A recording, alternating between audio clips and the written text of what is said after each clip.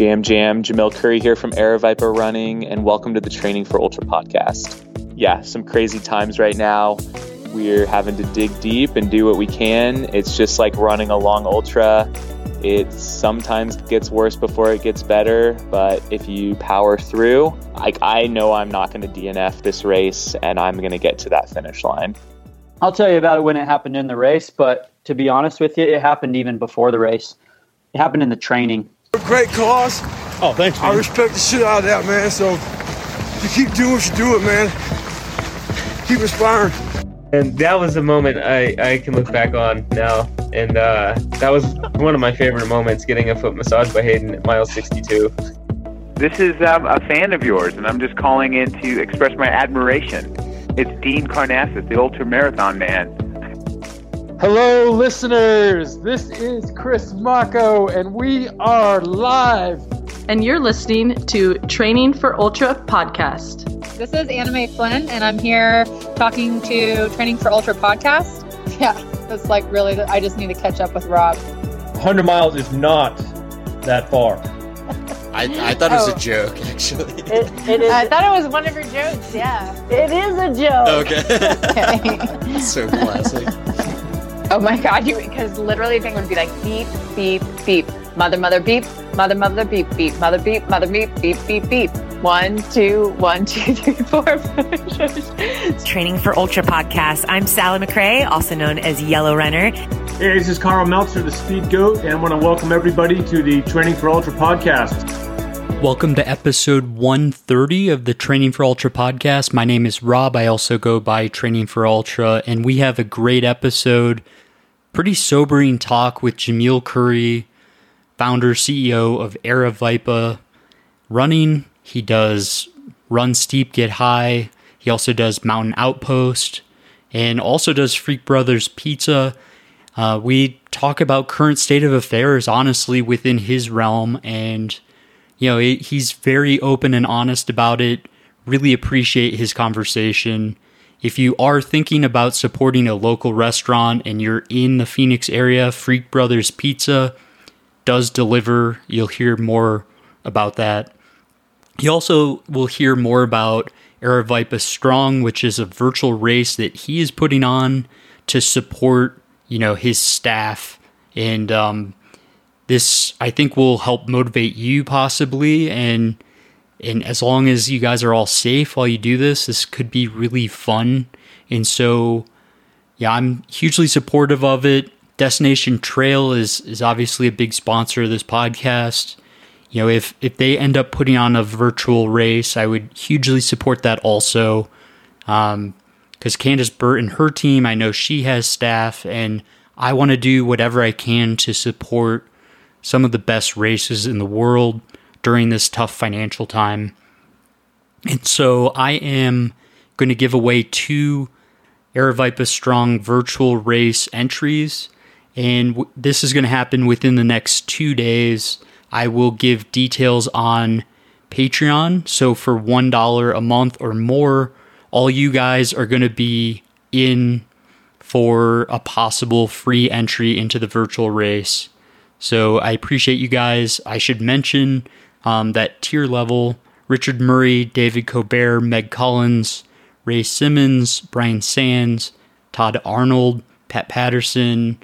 You guys are awesome support right now. You help make all this work. So thank you guys. And now I'll be able to hopefully support Aravaipa, but then also give back to you guys since you've supported me so much. I'm also planning on a few pizza purchases for Freak Brothers Pizza here soon. But yeah, again, thank you to Destination Trail, Candace Burt. I know her Arizona FKT on the Arizona Trail kind of fell through because she wasn't even sure if certain sections would be open.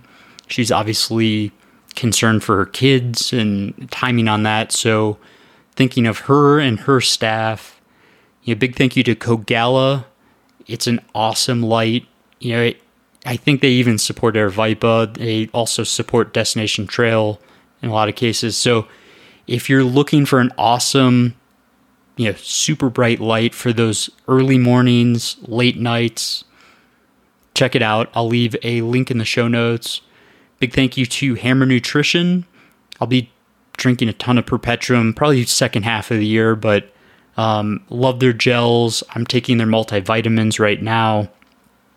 I think it's vital to make sure you're staying healthy, not missing out on anything if you're not as active as you normally are.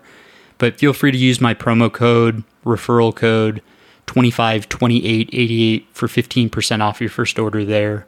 Big thank you to Exoskin. I'll end this with Croy from Exoskin. Gave him his little spot there, but appreciate you guys. Hopefully enjoy the episode.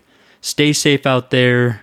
It's not worth it to, risk it. So be really smart, be safe, enjoy your training if you can, and hopefully you find some inspiration. Check out Aravaipa Strong virtual race coming up here mid-April. Thanks, guys. Hey, everybody. This is Croy from Exoskin. I just want to thank Rob for giving us the chance to come out and talk to you directly. You've been hearing Rob talk about our products since he ran Moab 240 and our socks and sleeves in 2018. And the thing I'll leave with you is Exoskin will keep you comfortable regardless of the type of event, the conditions you're running in. So it's one less thing to worry about or focus on, or you put our stuff on and you can focus on your event. We stand behind every product with a 30-day money-back guarantee. So essentially, you can try our products risk-free. If you don't like them, we'll give you a full refund. I'm joined here by a friend of the show, Jamil Curry. I've done tons of Aravaipa races, and it's just a pleasure to get to hear more about Jam Jam, hear what he's up to, hear about what Aravaipa's, going through right now and how they're going to get through this. Jamil, thanks for joining me. Thanks, Rob. It's great to be on again. I appreciate it. Yeah. I think it's been a while. I mean, we talked in person at Across the Years. Last Person Standing, I think, was the first time we've actually run next to each other at all at some point. Yeah, I think so. Right? Yeah, I believe so. Yeah, for just a few laps there. I mean, I was blown away at how focused and determined you were. I mean, I've watched so many of your videos on YouTube, and I watch Mountain Outposts all the time.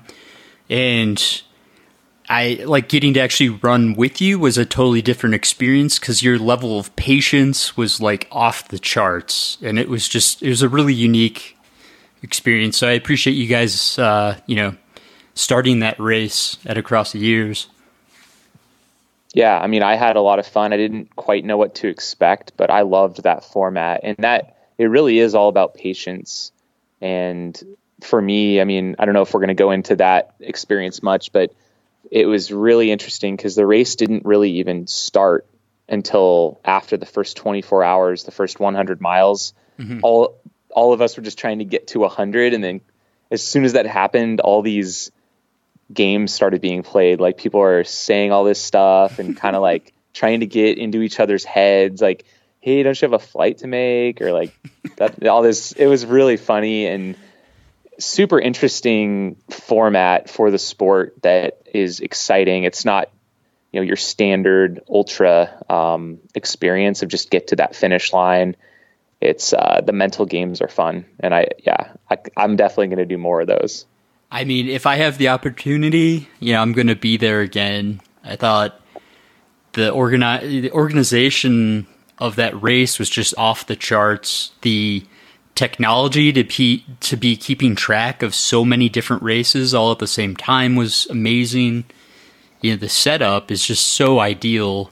I have yet to go to one of your races and not been just blown away. And I've been fortunate to experience Black Canyon, Javelina, Across the Years. I mean, I think that's most of them. Hopefully a few new ones in the future. So, but yeah, that format scared me probably more than most formats because it's every 15 minutes. I think we had 15 minutes to do 1 mile, and it's just keep going. Yeah, slightly over 1 mile, and you have to start every 15 minutes. So on average, we'd come in after a loop, in anywhere from 10 to 13 minutes. So you'd have 3 to 1 minute to get a drink of water or sit in a chair, and then you're off again. So barely have time to catch your breath, really. And you got to time those bathroom breaks. That was key. That was what scared me, honestly. you can't have a bad time at all throughout the entire thing. Yeah. So that was cool. It was fun, and hopefully I'll make it to another one of those events. So, I mean, how is Aravaipa? You're what kind of owner, CEO? I don't think you're the race director at this point for any of your races. You have a bunch of people working for you. I mean, how is current state of affairs with all this COVID-19 shutdown taking place? We can't have groups of people, which are what races are, take place. Like, how are you guys handling it? How are you holding up personally? Yeah, great questions. I mean, it's the most pivotal time in our company's history right now, and it's unprecedented for everyone in the world, of course. And, what we're going through is severe. Obviously, there's, I think, many more things to be worried about beyond just like our businesses, like people's lives is, I think, a huge part of this whole thing, of course. But for us specifically, I started my company kind of right after kind of the last downturn in the economy, 2009. But I didn't really have much to lose then. I was just, a couple years out of college, just kind of, I didn't really pay myself anything, just starting out. So it wasn't really a big deal. I didn't really feel any effects from the downturn. But now there's a lot at stake for me and my employees and my company. We employ around 12 people full time, their full time income. There's another 20 part time, and some of those it's their only source of income. Some of those they have a second job. So Aravaipa is just kind of for fun. They get some great perks like free race entries. They get to be part of the Aravaipa family, and they get to earn a little extra income, marking trail or setting up for a race, which just gets you outdoors. So what we've built is super exciting, and we're an events-based business, and events are canceled. So we've taken a massive hit. We've built up an infrastructure. We have a pretty big overhead that produces these high quality events all over the country. Some of the biggest ultras in North America. We've got the biggest 100-miler in terms of finishers. We have the biggest 100K by far. We've got, I think, the largest calendar of any group in the US. So we're putting events on every 2 weeks, and we operate on this rolling basis. And for us to lose, we've canceled 7 events so far. We've shut down registration for, I think, the next 15 races. Wow. Just because of the uncertainty. That extensive. Wow. And no one's signing up for fall events right now because no one knows what's going on. So, we essentially our revenue source, the faucet, has been completely closed off, and we can't even really, in good faith, recognize the revenue for later in this year just because we don't know what's going to happen. So, but we have, people to pay, and I really don't want to lay people off if I can help it. So that's kind of it's a pretty dire situation for us. But it's a challenge that I fully accept, and I fully intend to succeed through this. So my head is on my shoulders. I know that there's a lot of work to be done, and we've been, hitting the ground running, so to speak. And fortunately, we've planted some other seeds over the years in our company. We're not just 100% events. That's a large portion of what we do, but with some of the stuff that I do on the media side and through videos and through some of our Aravaipa Artworks, which is our awards and t-shirt printing division, we've got some other ways to shift. And honestly, it's a bit of a blessing in disguise, because those are areas that I've wanted to put more time into, and I know that they're exciting. Like there's a lot of cool things we could do with our talents. Like I think the level we put in of attention and detail we put into our events, if we had the time to put into these other things, we could really make them something awesome. And we have time now. So that's what we're doing, is we're just diving straight into all that stuff and trying to create something new that we can appeal to the broad audience around the world, not just at a physical location during an event. So that's kind of the state of the company and what we're doing. Most of our staff is working from home right now. There's just a couple of us that come into the office to maintain things, like if I need to film a video here. But yeah, pretty much most people are remote at this point. I appreciate you being so honest with that answer, and it's the reason I reached out to you. I mean, honestly, between Destination Trail and Aravaipa, I mean, I used to get the most common question was, how do you do it all? Like, how do you manage your time from people? And I would say right next to that is, what race do you recommend? And it's like, very easy for me to recommend 2 race companies that I truly believe in, and Aravaipa is 100%, one of those. And that's just I appreciate that. Yeah, I mean, it's just through, I love your video content, and I know that you basically, well, can I ask you, do you make any money on YouTube? Because I've found it incredibly frustrating as a, hobbyist type YouTube producer. I mean, the revenue streams are almost nil. I mean, even for your biggest, type viral video, it's like, is that a source of real income for your company? So it's a piece. It's a small piece. It's not going to save our company by any means, but it can help contribute. And in the past, it's been very low, almost nothing, like a few $100s a month.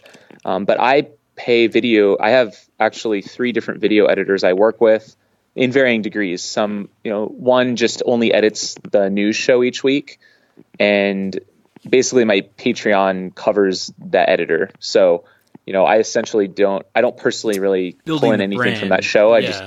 What's that? It's building the brand, but at the same time, it's not producing any kind of profit.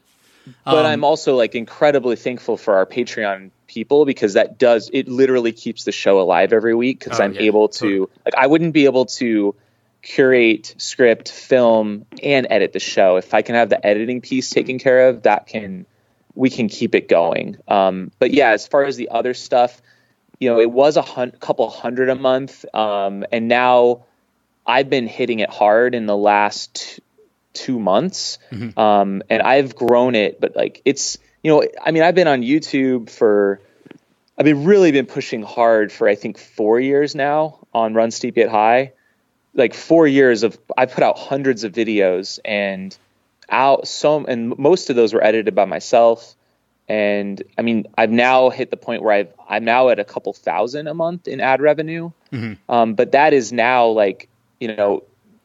probably barely covering what I'm paying for people to edit. So and the equipment, it's still just the memory space for all the video files. If you add in the equipment, it doesn't even, we're not even close. Exactly. We're talking about, thousands of dollars of cameras and editing computers. I just had to invest in more computers for my editors. So it's it's kind of a losing proposition.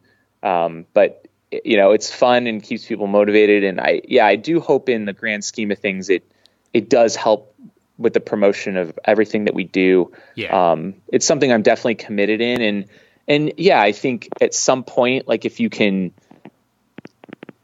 grow beyond the level where you're at, maybe someday it can pay dividends. What I challenge you to do is produce one video, charge 99 cents, and throw it on Amazon.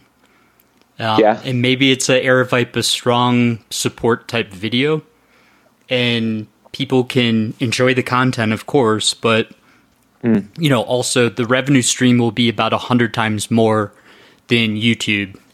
So Interesting, because I know you're putting out a show, or have you done anything yet, or is that something that's coming out soon? Yeah, Ryan Clayton and I teamed up, but I had to take all the risk on of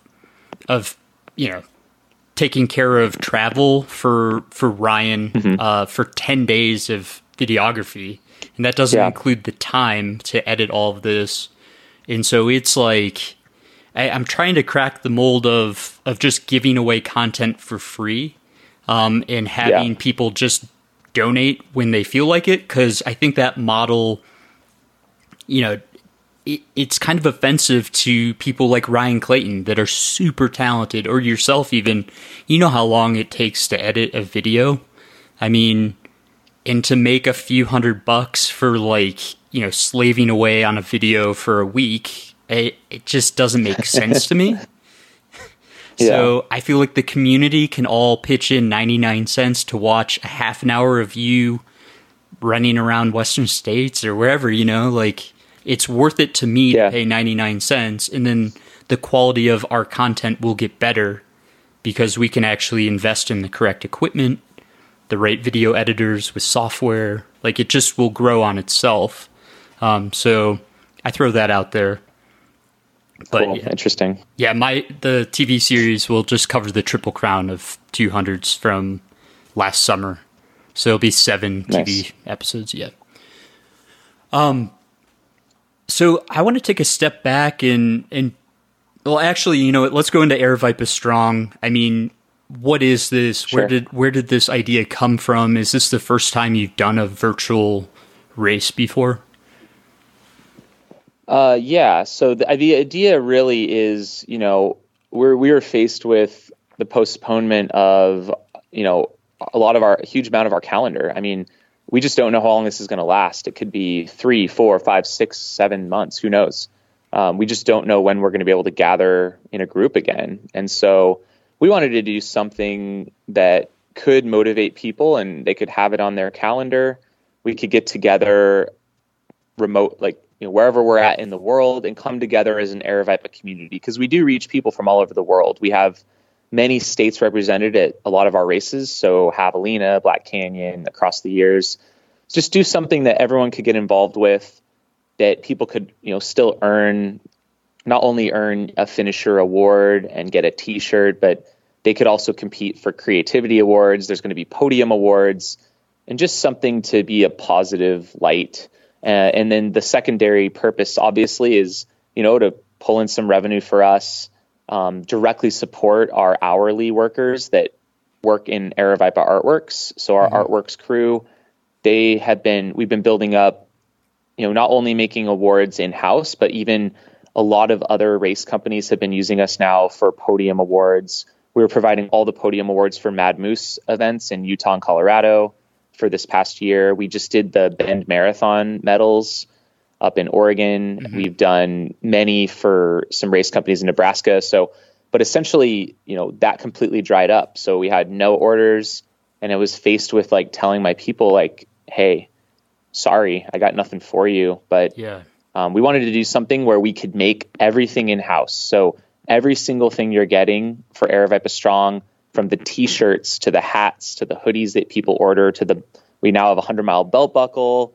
We've got the medals. We've got these premium awards, which are beautiful. They've been created in-house by our design team. All of the ideas for the event has been made in-house. And then all of this product is going to be made in-house. So we're laser cutting and assembling the medals. We're printing all the t-shirts, which is not something we've done a lot yet. It's very new for us, but so it's directly supporting the Aravaipa family. And that's what Aravaipa Strong is all about.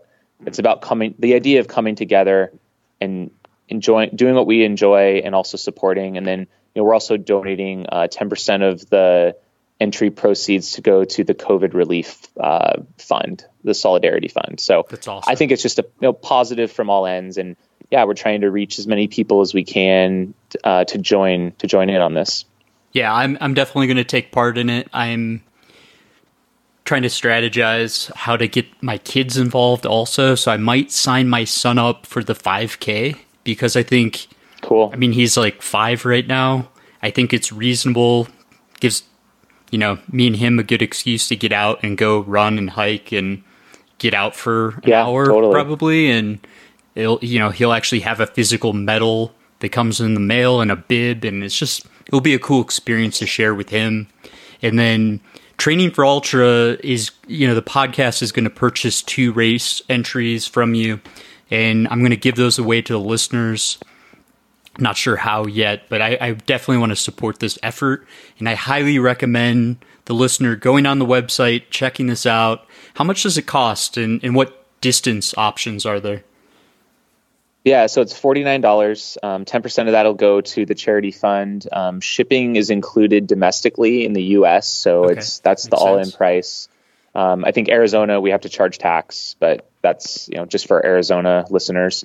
And then, you get a race bib, you get the Aravaipa Artworks finisher medal, you get a T-shirt, then you can add on additional things on top of that. But and then we're going to be doing some, this isn't just like get your stuff and then run. You can choose when you want to go run, but you have a week to do it. So you can fit it into your schedule. We recommend people do it alone, don't run in groups.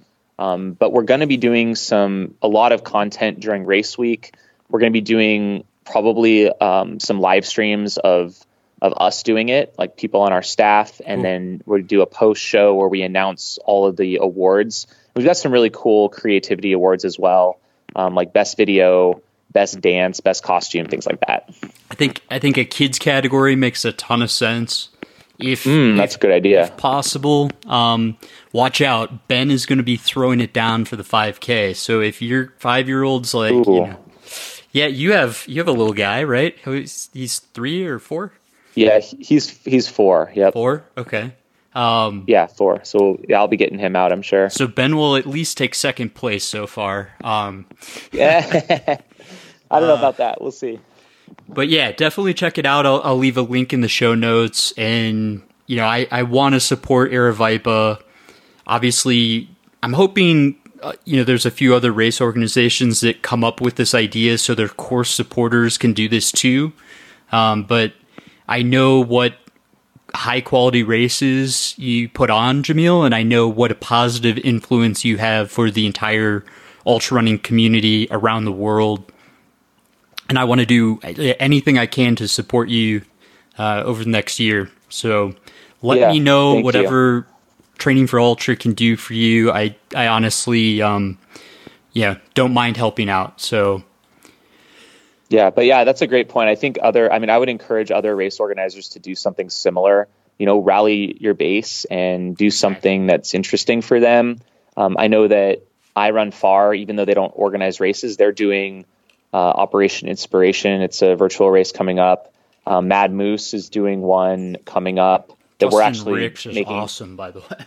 Yeah, so we're actually it's very cool because we're going to be making the medals for theirs. Awesome. So, which is really awesome. But I hope other race directors follow suit as well. And hopefully it's a good way to tide us all over. If I end up putting on a race, a virtual race, I will reach out to you to, hopefully sign your art guys on to do some cool design work and the medals and everything. I'll go through you. We'll talk afterwards about that. Sounds great. So let's shift gears. And again, check out the show notes for a link to Aravaipa Strong. Highly recommend it. And I'll give away 2 race entries that Training for Ultra is going to purchase. Let's shift gears. Jamil, have you always just been a gifted runner? Like, has that always just come naturally to you? Because I've seen you run. I first saw you in person at Hard Rock in 2017. And I know we had been communicating. I think someone on your crew couldn't make it, and it was kind of like last second type stuff. But seeing you out there, seeing you in a bunch of different races, have you always just felt good running? Or, how'd this all start? I don't know. It's maybe a bit of a mixed story. I started running in high school. So I love being active and like getting involved in whatever activity I'm in. So growing up, I was in Boy Scouts. That was kind of my first love of the outdoors and being physically active was just exploring and hiking. And I love getting involved. So I wanted to join a high school sport. So I tried out for, of all things, the golf team. My mom was a golfer growing up, so she kind of pushed us into golf. Like I went to golf school, but I was doing wasn't the same greatest thing, man. Really? Yeah. So like, I don't know. You don't think of like a high school sport being golf. Like anyways, Yeah. it exists. So tried out, did not make it, wasn't good enough. I played soccer growing up, but then like kind of non-competitive side of things. So tried out for the soccer team, got cut from that. I was like, dang it, I want to do a high school sport. And so come springtime, there's track. And track, at least at my school, things may have changed. If you show up and you do the work, they won't cut anyone that just keeps showing up. So I was able to join, and I got filtered into the long distance program, which is, the 800, the mile, the 2 mile. And it was a love-hate relationship for me. I loved, I think, the training, and I loved the feeling after a hard workout and a hard race, but I also hated during the race because it was so hard. I would just push myself so hard. I think after every 800-meter race I ran, I would throw up, probably a combination of bad diet and pacing strategy, maybe. I don't know. But yeah, it was, I would just push myself so hard.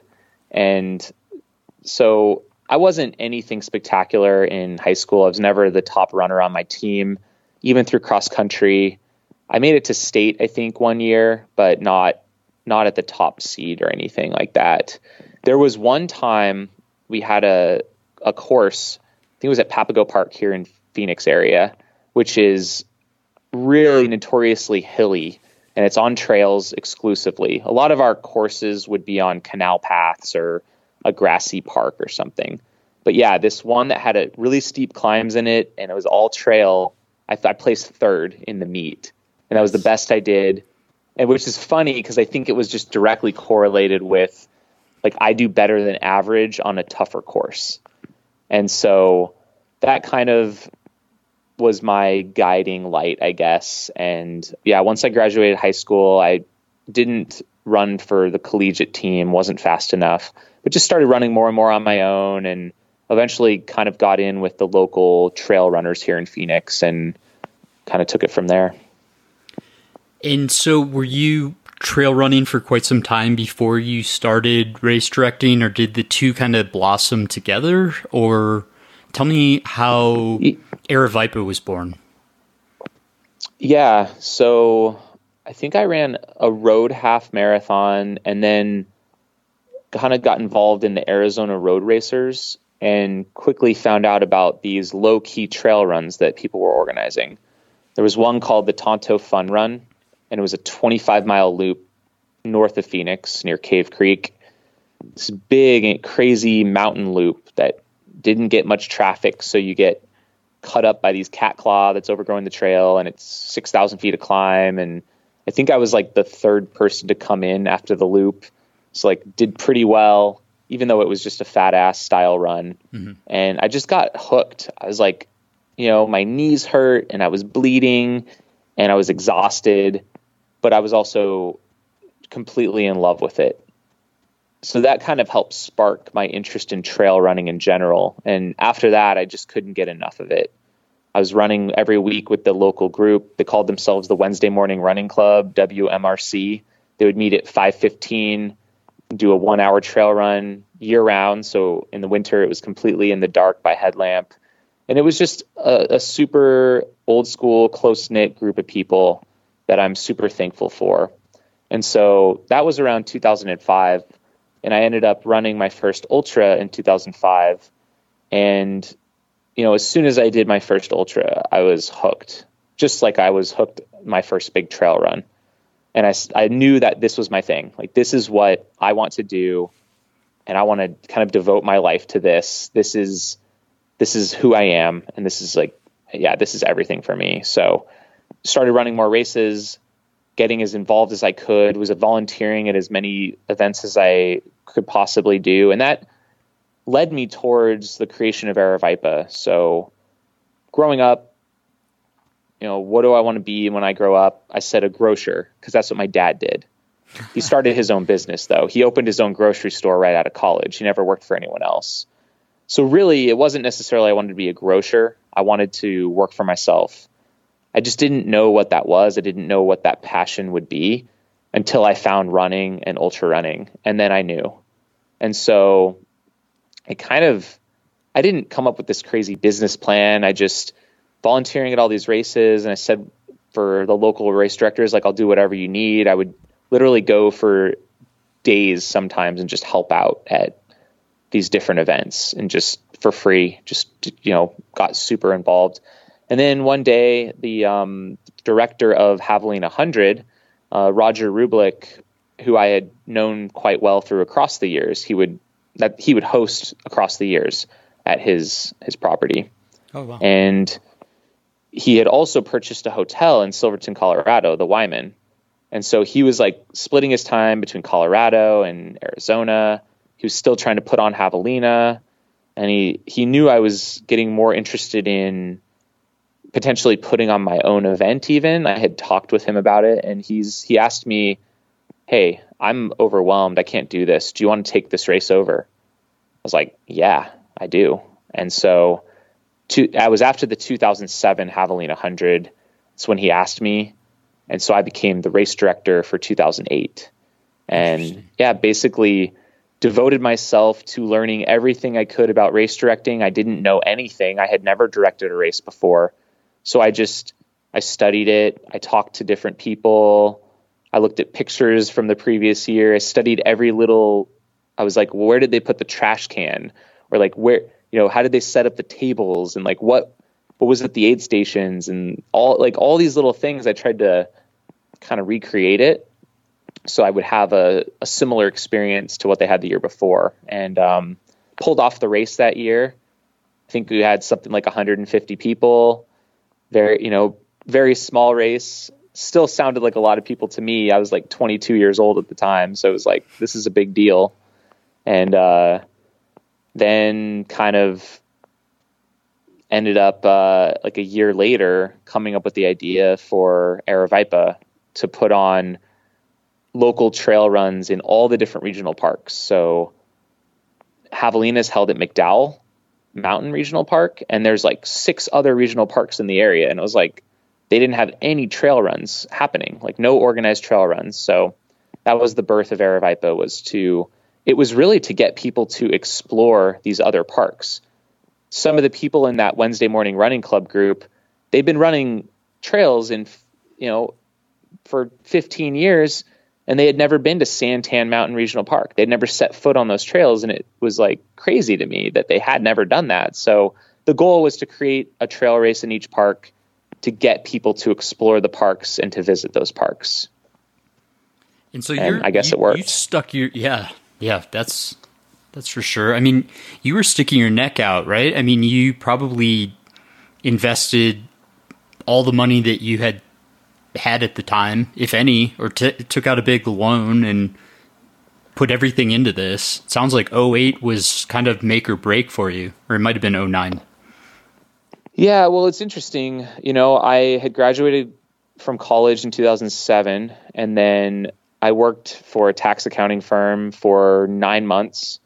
I quit to hike the Arizona Trail, and then I never went back to my job never went back to the accounting profession.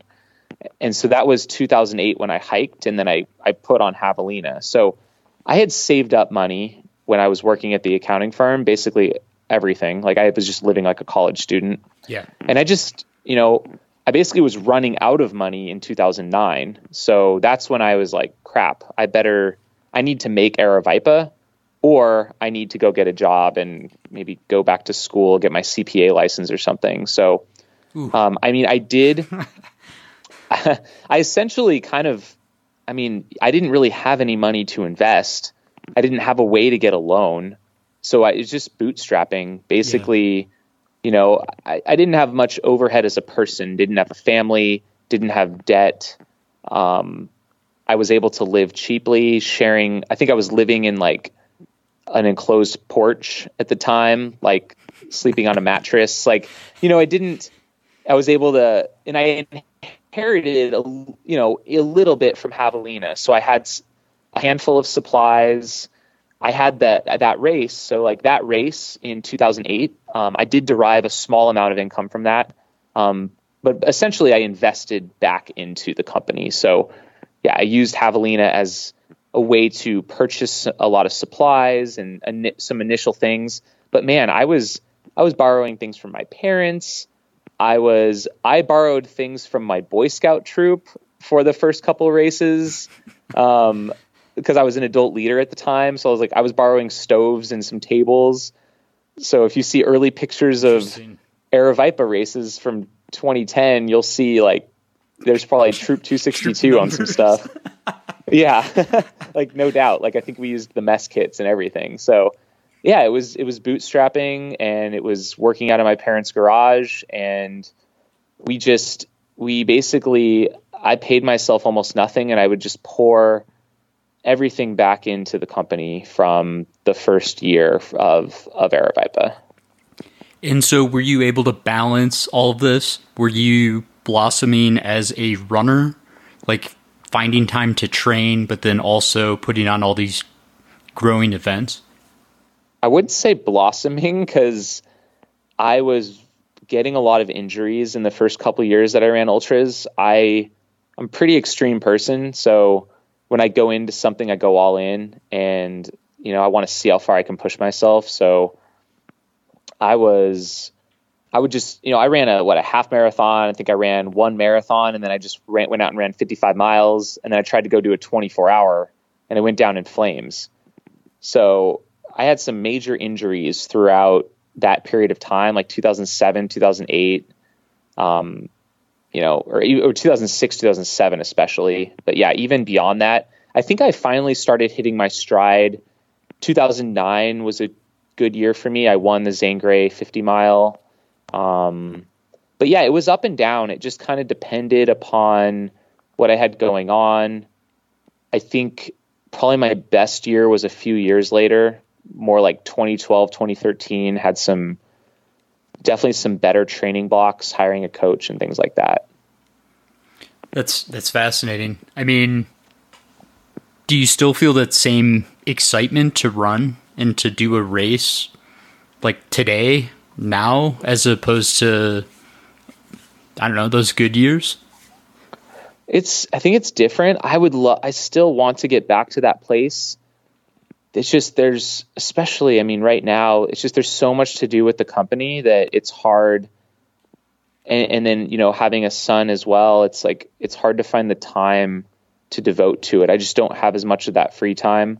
Mm-hmm. I feel like that, maybe part of me says, well, that's just an excuse. You should just get up at 4:30 a.m. and run. But, back then when I had my peak training, I could kind of go run, at 10 a.m. and go for a 4-hour run every single day and still get in everything I needed to get done. And now it's like, I kind of feel guilty. Like, well, I should be working harder on my business, or I should be spending more time with my son, not distracted by other things. And so that's something that it's just a reality. But yeah, I think, my goals as a runner now, I've kind of checked off a lot of my bucket list goals. I've been very fortunate and gotten to run some of the most iconic races in the world and travel a ton to China, to Europe, to Central America, to Mexico, all over the US, to Hawaii. Like it's crazy. It's really like a dream. It's beyond a dream come true. And yeah, I think for me, I still have a burning fire for sure. And I can get pumped up about training. And at this point, Barkley of next year is going to be my goal, for training for sure.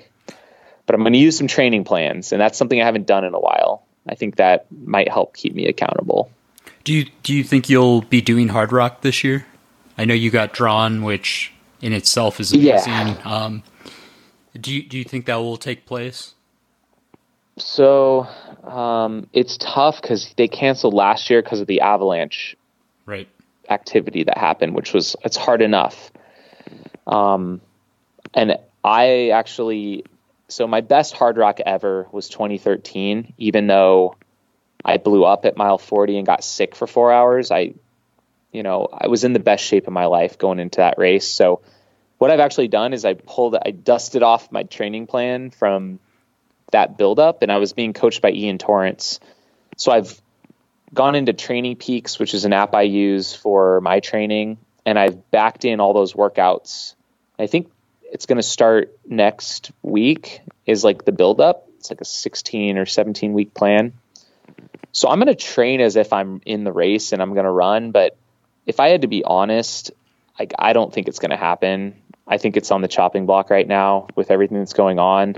Yeah. Especially the fact that both Western States just canceled, which is right before. And then like the next day, Angeles Crest 100 canceled, and they're the day, like the weekend or two after Hard Rock. I think they're right in this spot where, I mean, it's too early to tell, and I hope they hold out as long as they can and give it the best possible shot at taking place. But I don't know. I don't think it looks good with everything that's going on, especially with just how small of an area the San Juans are, and like bringing in, hundreds of people from all over the world.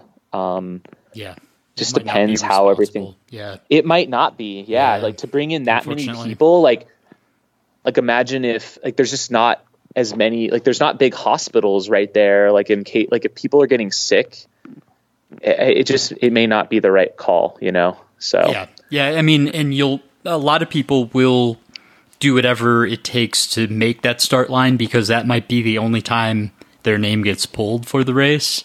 So you could have people globally trying to fly in, and it could be ugly, but it just may not even be possible because of all the travel. Like if the travel restrictions are still in place a few months from now, people may not even be able to come. And then kind of like what was happening with Barkley, where the field was cut in half because the internationals couldn't show up. And it kind of just makes you sad. Like, great. Like I'm out here able to run, but I'm not running with the full joy of the experience because all these other people can't make it, and that's a sad thing for sure.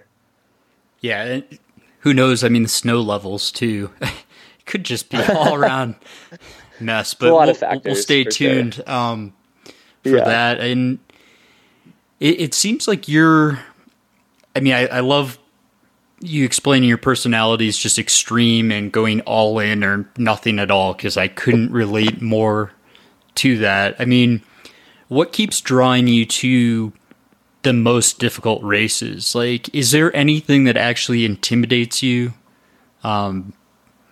Barkley, Hard Rock, two of the hardest races available. I mean, what's drawing you to those? And then any kind of intimidation at all within running? I mean, honestly, I don't really quite know why. Sometimes I ask myself, why do I do this to myself? Why do I pick the hardest races? Why do I have something inside of me that just can't quit a race when I want to? Like, I just can't compel myself to do it. I haven't quite figured that out. What is intimidating to me?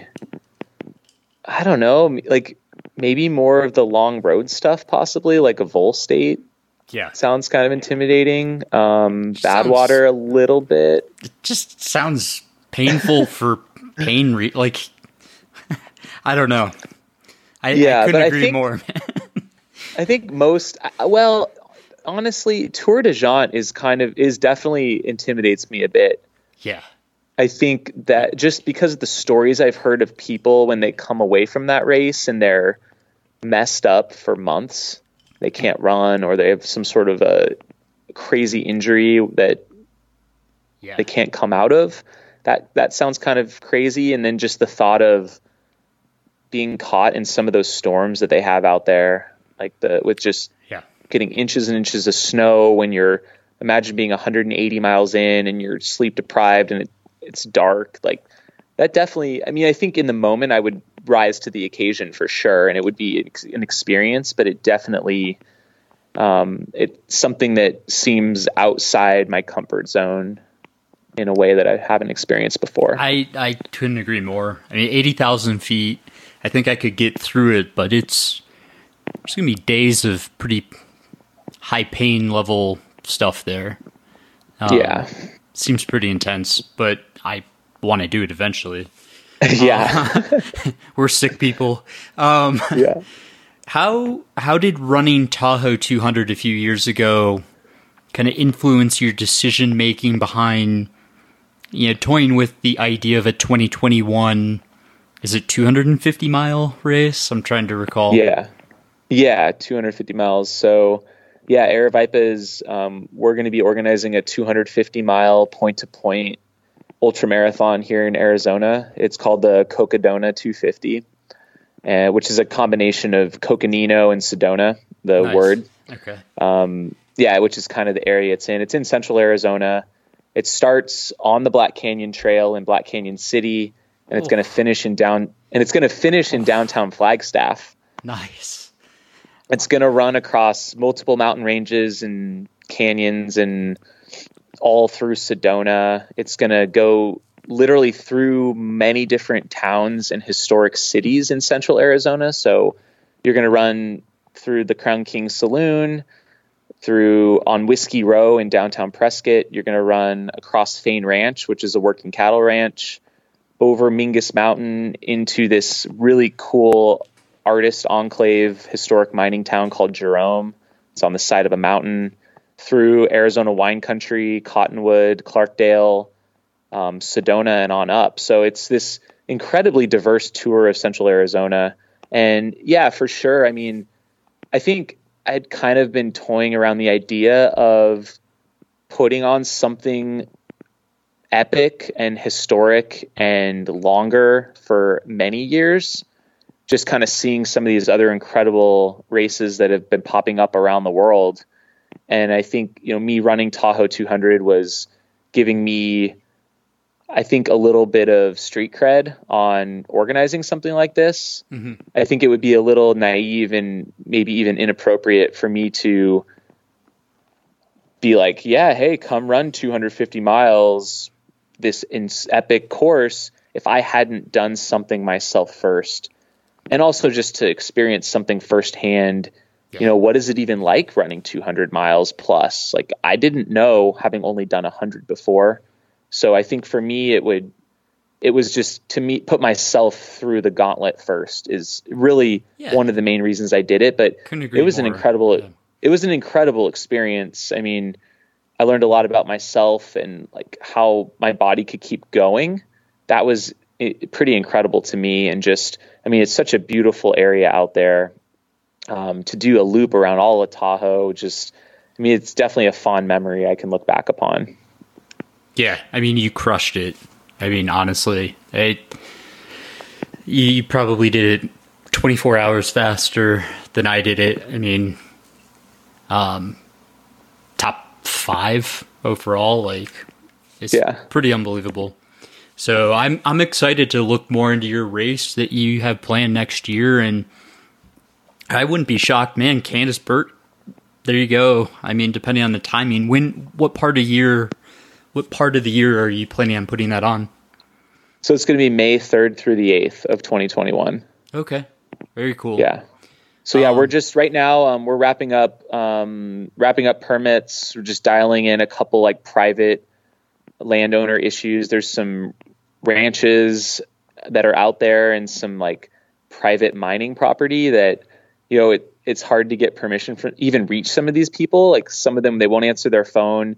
We've had to write letters and like mail letters to them to get a response. And then we get the response back and it's no, it's like a hard no, not a, hey, can we like work this out or like in some way find a solution? It's like, no. It's like, okay, back to the drawing board. Is it like written in blood or anything? Like, God. I get it. I get it from their perspective. Like they've had vandalism, like people coming up to their property and like messing with their stuff, just the general public. So they don't want, a couple hundred runners coming through there. So I get it. Yeah. And it's their full right. It's their property. Because it's basically, it's like a forest road. Goes right through their property, on the south, before you get into it, it's like BLM, Bureau of Land Management, owns it. And then right after, it's Forest Service land. So there's kind of, the road goes right through. It's kind of this, you'd think there'd be a public right of way, but I don't know, with the way land law works, sometimes that's just not the case. So, you know, fortunately there's enough roads out there and there's enough property owners that are cool and they want to work with us that we're going to find a way through. Yeah, that's interesting. I mean, I'm excited for it. I think kudos to you to get out there and do a 200 to feel it yourself recently and kind of think through how that, you know, influences your decision making as a RD or, you know, helping the RD. So I think it's awesome that you're doing that. And it's a massive undertaking. Like it's hard to wrap your head around a point to point 250-mile race. I think it's really going to test us and take all of our resources as a company, which is part of the reason why I also want to do it. I like to challenge us as an organization also. Cool. But I think we're ready for it. You know, everything we've been doing for the past 10 years is built up towards, you know, creating, in my opinion, the most iconic, like, long distance foot race in America. So that's what we're going to aim to put on. I think, I mean, I've tried to kind of give a peek behind the curtain of these stupid long distances that hopefully takes the intimidation level down a little bit once people see that actually, like, running a 100-miler sometimes can be arguably harder than a 200, just because your pace is different and, you know, the aid stations, sleep tents, all that's totally different game. But yeah, I'm excited to check it out. So I'm going to shift gears and appreciate all your time here. I know you're super busy. I'm going to throw some sort of random questions at you, but how long have you been a vegan for, and kind of how did that begin for you? Was it running related, or what got you into that diet? I think it's been about 10 years. I honestly don't remember the year because it's been so long, but I think it was around 2010. And for me, it was, believe it or not, it's kind of an ethical issue with the animals. So yeah, I think just learning more about them and just the process and everything.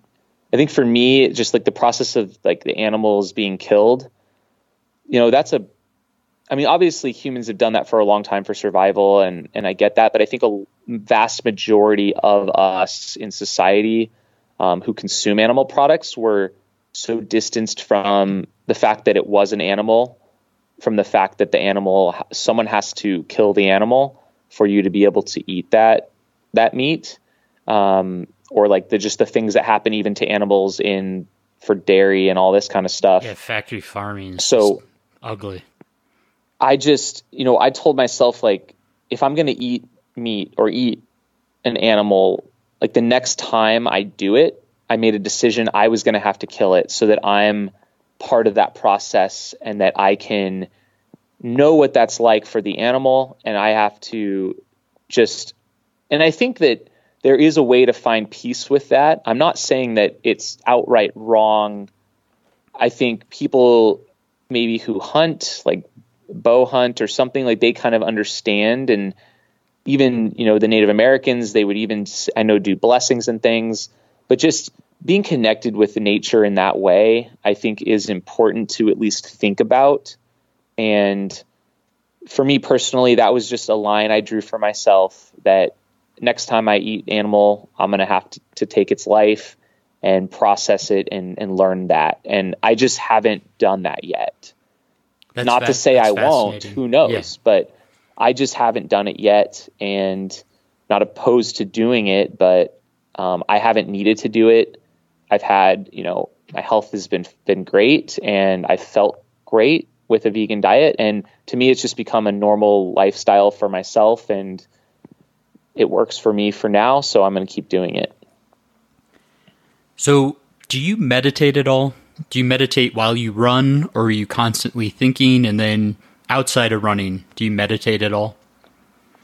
I don't have a meditation regiment or anything. I think the closest I come is probably just out on the trails by myself. I would say that's probably the closest thing that comes to meditation, where I think the most, and yeah, my mind just goes wild.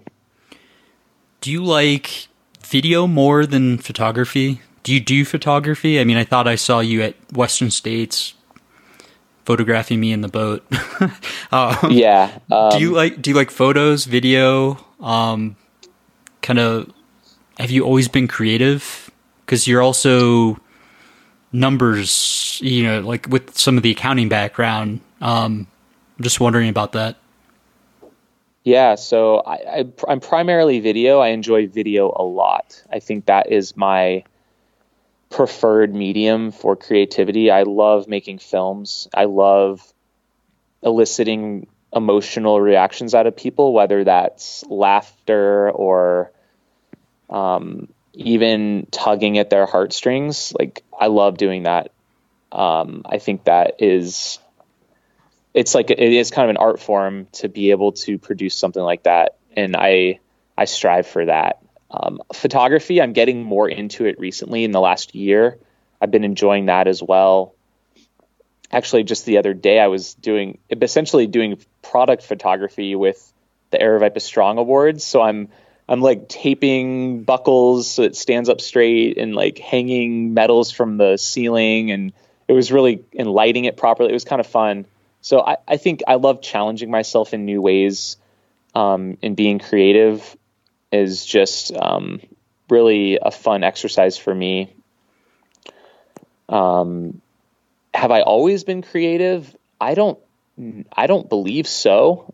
I mean, maybe my parents would shed more light on it. I always felt like I wasn't creative or didn't have a creative outlet. I was more pushed into, I think, the numbers and business and accounting type of a career path. So I think I didn't really explore the creative arts, but I think that's shifted a lot. And I think I'm much more of a creative person than I thought I was. Yeah, that's interesting. I mean, I know we're both pretty extreme personalities.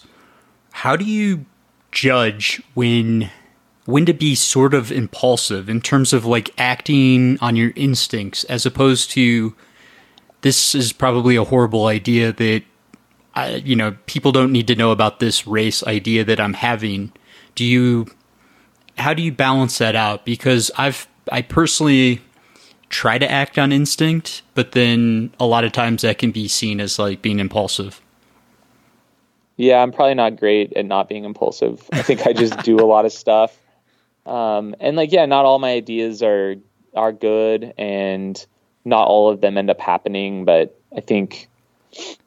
What's the worst idea that you've come up with? My God. Any like horrible race ideas or video ideas or something? I'm trying to think. I don't know anything offhand. I'd probably have to think about it for a little bit. I don't know. Yeah, I don't even know offhand. I'd have to think about it. Maybe something will come to me. I mean, you have like a entrepreneurial, like startup type mentality to you, so I love it. Tell me the pizza idea. Like, how's that restaurant doing? Because it is a lot of restaurants are getting hammered right now. And remind me of your pizza company's name. I'm sorry. Yeah, Freak Brothers Pizza. How is Freak Brothers doing? Can people order it, online and have delivery? Tell me how the pizza company's doing. Yeah, so we've been hit hard for sure. So half of our business is mobile events. Surprise. Yeah. And then half is a physical location in downtown Phoenix, but it's also part of a public gathering space where a lot of events are also held. So there's like 2 bars and 3 restaurants in this little complex made out of shipping containers. So we were even at spring training games this just not too long ago here in Phoenix. So, they canceled that season, and then it was a domino effect. It was all events were canceled, and then all the private caterings at the Churchill, which is the place we're in, were canceled. and then they had to shut down the space. So right now, we had to essentially lay off all of our hourly staff. We've just got 3 guys, including my brother, that are working the shop. We're open for delivery and takeout, and I mean, actually not doing awful. Right now, they're actually the takeout and deliveries are up from normal. It's still not making up for the whole place being closed, but yeah, I think just my brother's been on social media every day and really trying to pump it up, and we've been making videos and just trying to get the word out and use this time just kind of like Aravaipa to focus on other pieces that we've not had time to focus on. And so hopefully whenever things kind of return to somewhat normalcy, hopefully we'll be stronger for it in the end. Yeah. But it's definitely, it's tough on our hourly people, you know, because we've essentially had to lay them off, and that's hard.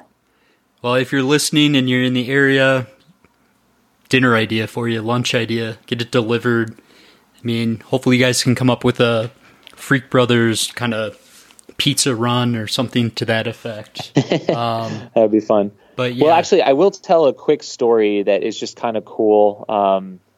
Someone in the running community actually donated money, like PayPal'd us a bunch of money and said, I want you to make as many pizzas as you can for a local hospital. Oh, that's awesome. And so he just donated it. So sometime this week, I think we're going to make 50 pizzas and just walk into Good Samaritan Hospital and just donate them, which is like, I was like, that's amazing. That's so cool. Yeah. I'll buy 2 additional pizzas. I mean, that's awesome. Yeah. That's unbelievable. That's really cool. Wow. Trying to think of some other questions here. I mean, what if you could just fly out? Let's say all flights are available. Where would you run? What is your favorite trail of all times? Oh man, I mean, I would probably go back to Andorra and do a loop around there. Nice. That was some incredible country, and being there for only a few days and running the Ronda del Sims, I feel like I didn't even get to see all of it in the right state of mind. I would probably go there. Or I've always wanted to go to Reunion Island. The race down there sounds awesome. What trail did you suffer on the most? Looking back, is there one point where, was it that Hard Rock point, or like, where did you suffer the most ever on like a 1 mile segment of trail? Yeah. Oh man. Yeah. I mean, probably during 2013 Hard Rock up on Handy's Peak. I don't think I've ever suffered more than there. I started throwing up on the climb up to Handy's, and I probably spent I don't even know how long. I don't even remember how long it takes to go up and over Handy's. If you're feeling good, it might take 2 hours, and I think it took me 4. I couldn't go more than 20 feet without throwing up, and I had already thrown up everything. There was nothing left inside of me. It was bad. That's crazy. So last question here, and I'm dropping the ball here, trying to think out loud. Mountain Outpost, tell me more. I mean, are there days or weeks, I guess, because you put it out every week for how long? Has this been years? Yeah, so 188 episodes. I think I've skipped 2 weeks now. One was we were moving our whole company, and one I think was Barkley Training Week or something. But yeah, 188 episodes. I mean, are you getting to the point where you're as excited doing these episodes, or has it become monotonous, or like, is the news constantly changing and you're getting such positive feedback that you love it? Because I have to say, you're the only person in the entire world doing this, you know, as well as you're doing it. And you're basically able to synthesize down a whole week of global ultra running into sometimes a 10-minute segment. I think it's unbelievable. It adds a lot of value to our community. I appreciate it. Are you burnt out on it, or are you still going strong? Or I've definitely become burnt out at times and very frustrated. It is the biggest elephant in the room for my week to week. And it, when people get writer's block, which I think happens to me almost every week, it's tough. But I have to do it. So I have to somehow, and sometimes it takes me 2 days longer than I'd like to actually sit down and script the show and to film it. I just did this week's show, and it's Sunday, which is incredibly late, but it might even get out on Monday, which is, weeks don't really matter anymore. I feel like in this day and age, because no one knows what we're all day kind it of on is a weird anyways. schedule. But we're gonna keep it going, and I think once I actually sit down and film it, I love it, and once it gets out there, I know how valuable it is, and I think it's more important than ever right now. And it's funny because you'd think with all of the race cancellations, it's like, well, what is there to talk about in the running world? And the past 2 weeks, I think there's more running stories than I've ever tried to cover. I can't even fit them all in the show. Wow.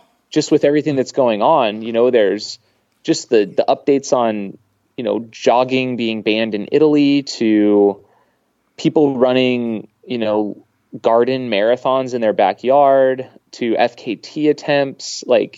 There's just so much happening. And I do feel a sense of duty to report the news and to keep people informed and to synthesize, on video format and in audio format, the news for people to consume and stay up to date. I think it's incredibly important, and I do take it seriously. I still want to have fun with it, but it's something that's a non-negotiable for me. I'm going to do it every week, no matter what. I will literally, I let go other parts of my life. I won't go hang out with people, or I will not go run so that I get this done, even if it comes out on Sunday. Well, I don't speak for the ultra running community, but I know you're adding value, and I know it's appreciated by thousands of people.